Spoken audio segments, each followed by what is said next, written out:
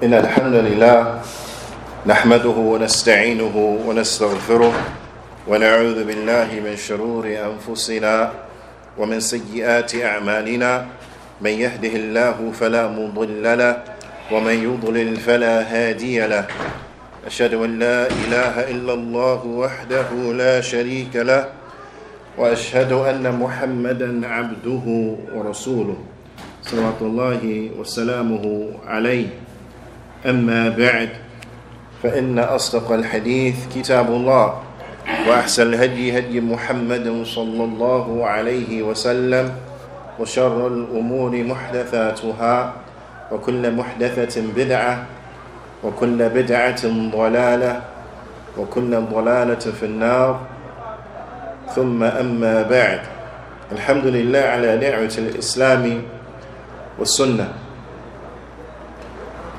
All praise and thanks belong to Allah for guiding us to Islam and for guiding us to the Sunnah. Bithnillahi ta'ala, we continue looking at a pillar or an article from the articles of Iman, from the articles of faith, and that is Al-Iman بيوم الآخر, belief in the last day. وقال الشيخ تقي الدين رحمه الله تعالى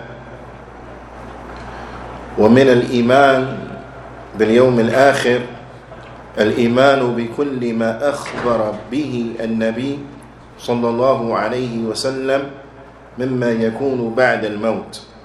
He said, and from the belief in the last day is the belief in everything that the Prophet sallallahu alaihi wasallam he told us will take place after death. Is believing in everything that the Prophet sallallahu alaihi wasallam he told us will take place after the death. And from it, as Shaykh Taqiyuddin rahimahullah ta'ala, he goes on to say, فَيُؤْمِنُونَ بِفِتْنَةِ الْقَبْرِ وَعَذَابِ الْقَبْرِ وَنَعِيمِهِ. He says, and they, and Shaykh Uthaymeen rahimahullah ta'ala, he's going to explain who are the they. And they believe in the fitna of the qabr, and in the punishment of the grave, and in the bliss of the grave. Now, because in the grave, an individual, they will either be in a state of punishment or they will be in a state of bliss, because there are punishments of the grave in that time frame in the barzakh before an individual is resurrected after they have left this dunya, and there is a bliss during that time frame for those who were good doers when they were alive. And there is a fitna of the grave. So firstly, the Shaykh he mentions, he says, Al-fitna huna al-ikhtibar, that what is intended by fitna here, that it means a test, the test of the grave. Because as is known, the word fitna could come and it bears a number of meanings. From them, a test, from them, a calamity, a tragedy, so on and so forth. A trial, and the like. But here what is intended by fitna, وَالْمُرَادْ بِالْفِتْنَةِ الْقَبْرِ السُّؤَالِ الْمَيِّتِ إِذَا دُفِنْ. It means the questioning of the person who has passed away once they are buried. Once they are buried, then they will be questioned. عن ربه عن دينه عن نبيه صلى الله عليه وسلم. They'll be questioned about their Lord, about their religion, and about the Prophet, their Prophet صلى الله عليه وسلم. And it is incumbent that we know and we understand that this is something that will take place. The angels, they will come to the individual, as the Prophet sallallahu alaihi wasallam, he informed us that when the individual has died and the people have walked away from their grave, then the angels will come to that individual and they will sit them up inside of the grave. And they will ask him, Man Rabbuk, who is your Lord? Ma Dinuk, what is your religion? Man Nabiyuk, who is your prophet? And only those individuals who believe correctly in this world, they will be the only ones who will be able to answer. Now, only those who had Iman here in this dunya, they will be the only ones who will be able to answer this interrogation. Because answering of these questions is not restricted to just knowing about it, yani ilm bishay, just knowing about it in this dunya. No, but an individual had to have had Iman.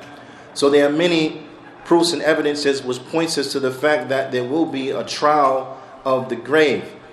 Allah Ta'ala in His noble book, He says, as it comes in Surah Ibrahim, يُثَبِّتُ اللَّهُ الَّذِينَ آمَنُوا بِالْقَوْلِ الثَّابِتِ في الحياة الدنيا وفي الآخرة.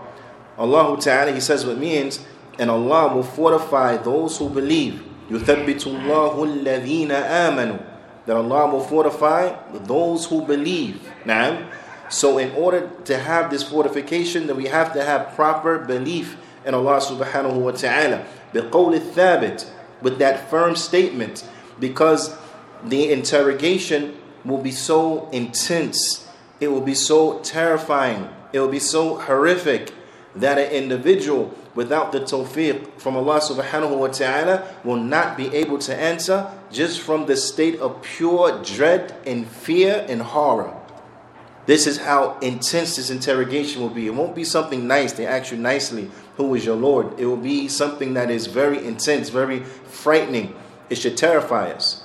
The only way that we will be able to answer the question correctly is if we had firm belief in this world. So Allah subhanahu wa ta'ala, He promises the believers here in this ayah, يُثَبِّتُ اللَّهُ الَّذِينَ آمَنُوا, that Allah will fortify those who believe, بِالْقَوْلِ الثَّابِتِ فِي الْحَيَاةِ الدُّنْيَا وَفِي الْآخِرَةِ, in this world and in the next. فِي الْآخِرَةِ, the ulama, they say what's meant by this means inside the grave, when they be in question. Who is your Lord? What is your religion? Who is your prophet? Now, and this is something that if we truly have concern for ourselves, we would make it our business to learn it. Bil adilla, with its proofs and its evidences. Because when it comes to the likes of these affairs, blind following does not benefit. Now, when it comes to the likes of these affairs, blind following, it does not benefit. Where do we get that understanding from? The ulama, they mention, as it comes in the narration of the interrogation of the grave, is that those ones who don't know the proper answer, they don't know the proper answer. When the angels ask them these questions, they will say, لا أدري سمعت الناس يقولون شيء فقلته. They will say, I don't know. I heard the people saying something, so I said it too. This is what? Blind following.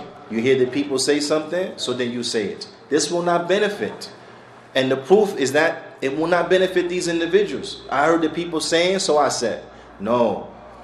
Those who don't know the answer, then as the Prophet ﷺ informed us, they will be hit over their head with a hammer or a mallet type of thing, and thus will begin the punishment for the likes of these individuals. It will be a tremendously horrific occasion. So it is incumbent that we understand this, and that we thus and subsequently prepare for it by believing correctly in Allah subhanahu wa ta'ala. And this is how these things are connected. Now, our belief in the last day, it will necessitate that we prepare for those events that are going to happen after our death. So that will mean that during our lives, we have to do that which is correct.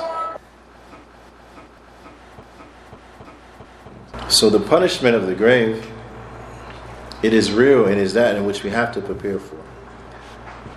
As aforementioned, Allah Ta'ala, He mentions it in the Quran here, in this ayah that could be found in Surah Ibrahim, in its verse 27. Likewise, we find it in the Sunnah of the Prophet Sallallahu Alaihi Wasallam, as it comes in the Musnad of Imam Ahmad, that the Prophet Sallallahu Alaihi Wasallam, he said, "Ista'idhu billah min adhab al-qabr." Seek refuge in Allah from the punishment of the grave. Seek refuge in Allah from the punishment of the grave. So therefore, in the statement of Shaykh Taqiyuddin, rahimahullah ta'ala, فَيُؤْمِنُونَ, so they believe, meaning Ahlul Sunnah. Naam, Shaykh Uthaymeen, rahimahullah ta'ala, he mentions, وَيَعُوذُ الضَّمِيرِ يعني يعود على أهل السنة, that the pronoun here, it goes back to the people of the Sunnah, أهل السنة والجماعة, the people of the Sunnah, those who are upon that which is correct. They believe in the punishment of the grave. The Prophet ﷺ, he commanded us to seek refuge in Allah from the punishment of the grave. In fact, every salah, every single salah, we are to ask Allah to protect us from the punishment of the grave, and we are to seek protection with Allah from the punishment of the grave in every single prayer. As it comes in the hadith of Abu Hurairah, فيما رواه مسلم في الصحيح, that the Prophet ﷺ, he said, إذا تشهد أحدكم فيستعذ بالله من أربعين. He said that, the Prophet ﷺ, he said what it means, and when one of you prays, when he makes tashahhud, the ulama, they say this means the final tashahhud, before you make taslim. When one of you makes tashahhud, then let them seek refuge in Allah from 4 things. Let them seek refuge in Allah from 4 things. Yaqul, let them say, Allahumma inni a'udhu bika min adhabi jahannam, that, O Allah, I seek refuge in you from the punishment of the hellfire, Jahannam. Na'am. Wa min adhab al-qabr, and from the punishment of the grave. Wa min fitnat al-mahya wal-mamat, and from the trials of life and death. وَمِن فِتْنَةِ الْمَسِيحِ الدَّجَّالِ, and from the trial of the Masih ad-Dajjal, from the Dajjal, the Antichrist, the false Christ. Now, these 4 things, we are to seek refuge with Allah from them in every single prayer. So much so that some of the ulama, they mention that if one forgets to make this dua before making taslim, then they should repeat their prayer. This is how intense and how serious you have from Ahlul Ilm, those who have taken this. Why? Because this is essential. And from those things that we have to rear and teach our children upon is to seek refuge in Allah from the punishment of the grave. There are many things that we try to prepare them for life, right? This is why we teach them how to read, teach them arithmetic and so on and so forth, to prepare them for life. And that's good. And there's nothing wrong with that. We have to prepare them for life. But we have to prepare them for their real life. And their real life starts with their death.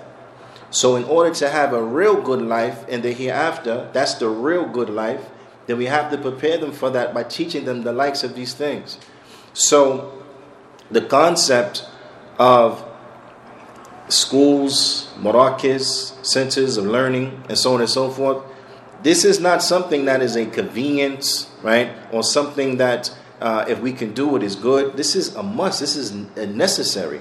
Because just because we live here in the West, does that mean that our experience after our death will be any different? Does it mean it'll be any different because we're here in Florida? When we die, it's going to be different than if someone who were to die in Mogadishu or Marrakesh or so on and so forth. Is it a different experience because we died in Mississippi or in Minnesota? It's the same experience. We have to prepare for this. And if we don't put our children in situations where they can learn the likes of these things, how are they going to learn? If we ourselves don't know these things, then how are we going to pass that on to others? So the concept that some of the parents have, unfortunately, when it comes to the Quran program inside of the masjid or the weekend school and so on and so forth, where that becomes their break, so they can have some me time, some mommy and daddy time, and so on and so forth. So they drop the kids off, and so they can be watched for a few hours, and then they come back. This can't be our understanding at all. This is like this. We're setting ourselves up for loss. Do you want to be that individual who, when the angels ask you, who is your Lord? What is your religion? Who is your prophet? Do you want to be that person that says, لا أدري سمعت الناس يقولون شيء فقلت I don't know. I heard the people saying something, so I said it. Do you want to be that guy? Of course not. Do you want your children to be that individual? Of course not. How do you escape being from that person? Allah Ta'ala, He makes firm who? يُثَبِّتُ اللَّهُ الَّذِينَ what? Amen. Those who believe. Allah Ta'ala, He would fortify those who have true belief. So we have to have institutions where our children, they learn the true belief. We have to have institutions where we go and learn the true belief. Just because it's free and you don't have to pay for it, don't mean that you don't take it seriously. The Islamic study classes that we have here in the masjid, they're for a great purpose, so that we can study and learn our religion. If we don't take these classes seriously, then how are we going to learn the likes of this dua? How are we going to learn how to pray? And a person can't say, oh, I learned how to pray when I was little, I know how to pray. When I mean how to pray, this is what I mean. And this is a challenge for us, inshallah ta'ala. Is there any one of us who, for every single thing they do in the salah, can bring a proof and evidence why they do it like that? Every single thing that you do in your prayer, why do you do it like that? Mind you, the Prophet ﷺ, he said, "Sallu kama ra'aytumuni usalli." Pray as you see me praying. Right? The Prophet ﷺ commanded us to pray the way what he taught us how to pray. Right? Now when you look around, you'll see people praying differently based upon how they were taught by whomever.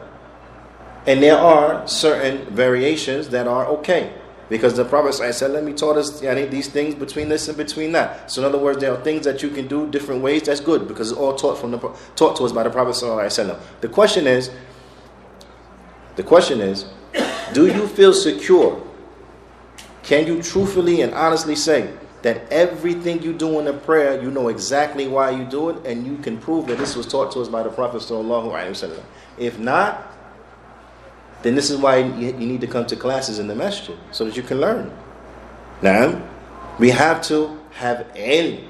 Alayna bil ilm. We have to have knowledge. Now, wal ilm, and knowledge about what? Knowledge about Allah, knowledge about and the Prophet ﷺ, knowledge about the deen of Islam, bil adilla, with proofs and evidences. Why? Why are these three affairs so important? Having knowledge about Allah, knowledge about our religion, knowledge about the Prophet ﷺ. Why are these three affairs so important?